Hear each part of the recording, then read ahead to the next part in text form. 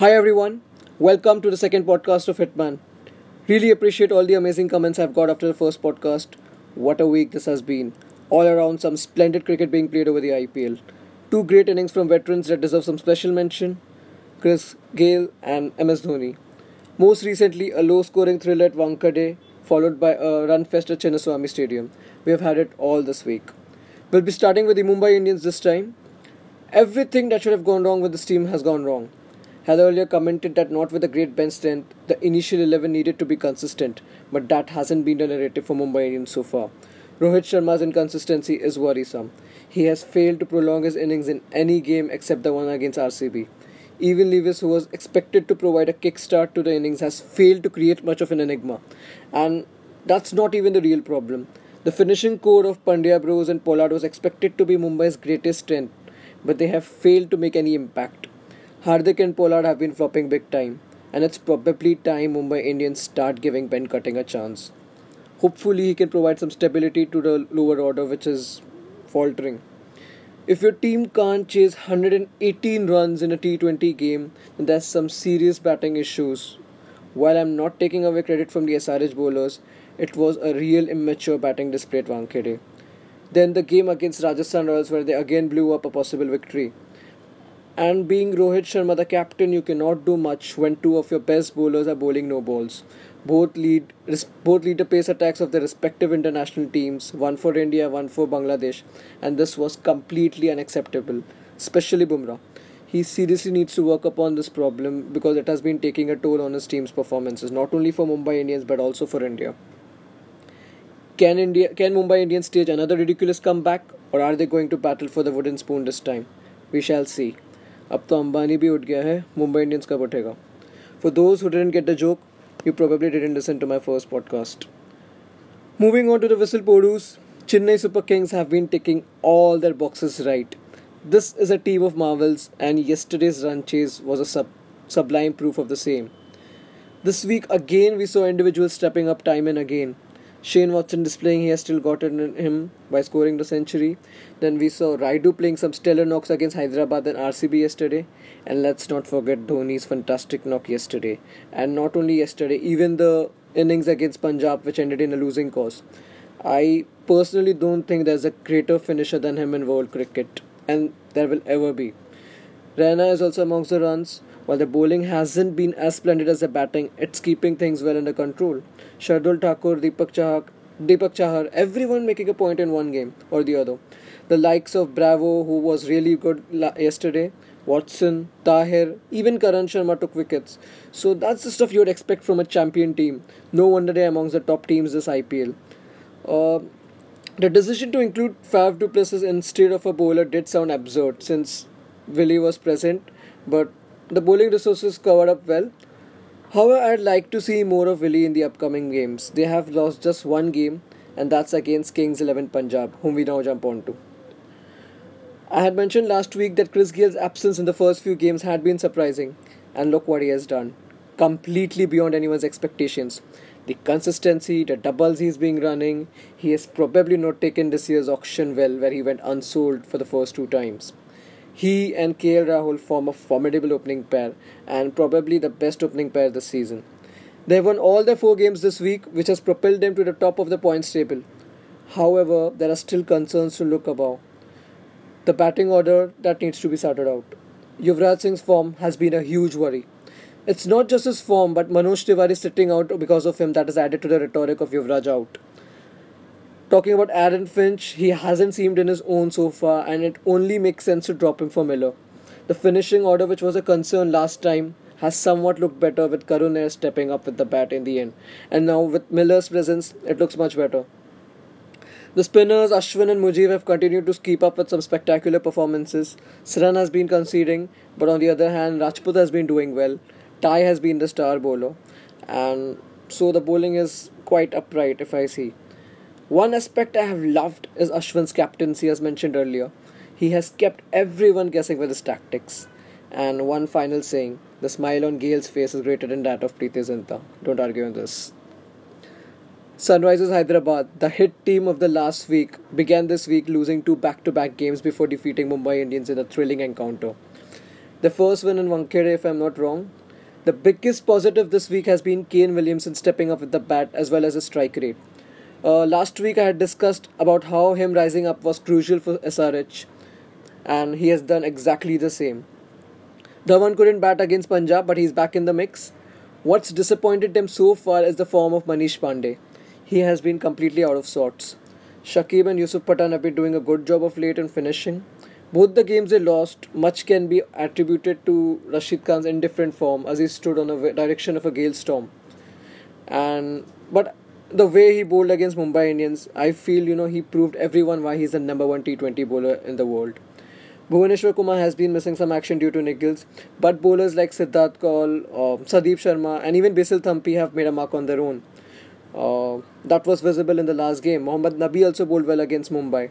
Also, both the games they lost, the result could have gone either ways. So, in spite of a not so good week, they're still in the reckoning of a great season.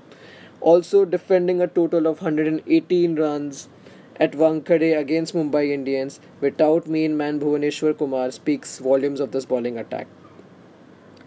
Moving on to Delhi Daredevils, if there is one team that's living up to its reputation, it's Delhi Daredevils of being completely clueless. Even a coach like Ricky Ponting or a leader like Gautam Gambhir has failed to change their fortunes. And now, sacking Gambhir in the middle couldn't have got uglier, but we'll have a separate discussion for that. Moving on, their batting has been a huge letdown. Gambhir and Roy, leaving their one-off innings, they have been dismal at the top. Glenn Maxwell has failed to restore any faith in the team management. He has been topsy-turvy, if you were to describe him the best this year's IPL. So basically, the batting leaving Iyer and Pant has been a huge letdown for Delhi. I really liked how Prithvi Shaw was promoted to open the innings, and he did display some intent. And it would be interesting to see how he does in the upcoming games. The bowling looks good when both Bolt and Plunkett are in the mix, but the batting is absolutely weak. And with an already tried and tested Monroe at the bench, DD are out of options from the foreign lobby. Avish Khan has got wickets, Tewatia has bowled well, but the spinners haven't been as effective. Mishra and Nadeem both have been going for runs. And now with a new captain, it seems like a complete mess up. To be honest, Delhi is in chaos, whether it's the team or the city. Coming to talking about chaos. Chaos is a ladder, and that has been the story for Kolkata Knight Riders so far. Their only victories have come against teams like Delhi, Bangalore and Rajasthan who are still figuring out their game plan. So while they are good, they haven't been doing anything out of the box. In their last game, they were taken away for the cleaners by Gale and Rahul. I don't know how serious Russell's injury is, but if it is bad, KKR aren't gonna be any good. The batting is doing really well. Chris Lynn has been scoring runs. Naren is scoring runs. Uthappa has been really consistent with his 30s. Nitish Rana has been an absolute star for KKR, and every time he scores a run, I can see a Mumbai Indians fan hitting their head. Dinesh Karthik and Russell, again, they have done a fine job as finishers, which portrays that their batting has been doing significantly well. However, the problem arises in the bowling department. Shivam Mavi is inexperienced. Tom Curran is oscillating between bad to good, while Russell has failed to make a major difference with the ball. He was being smashed by Gale out of the park in the previous game. The spin department has been better, much better. The trio of Naren, Chawla and Kuldeep have been stupendous. The next few games are against Delhi and Bangalore, so as of now they can breathe easy. But again, it's never a good idea to undermine your opposition, so they will be wary of that fact. The Royal Challengers Bangalore.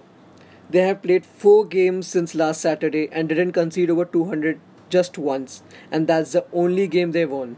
And even in that game, they required AB de Villiers to lift them. Just shows around how dependent this team is around 2 individuals. Kohli was left alone to do too much during the Mumbai game. Against Rajasthan, a target of 218 was too far-fetched, and yesterday's game against CSK was again a sublime proof that if you have such a weak bowling lineup, you can't win. I don't get why Corey Anderson is even being selected on the first place, because he hasn't batted well, and under any circumstances, he shouldn't be your best bowler at the death.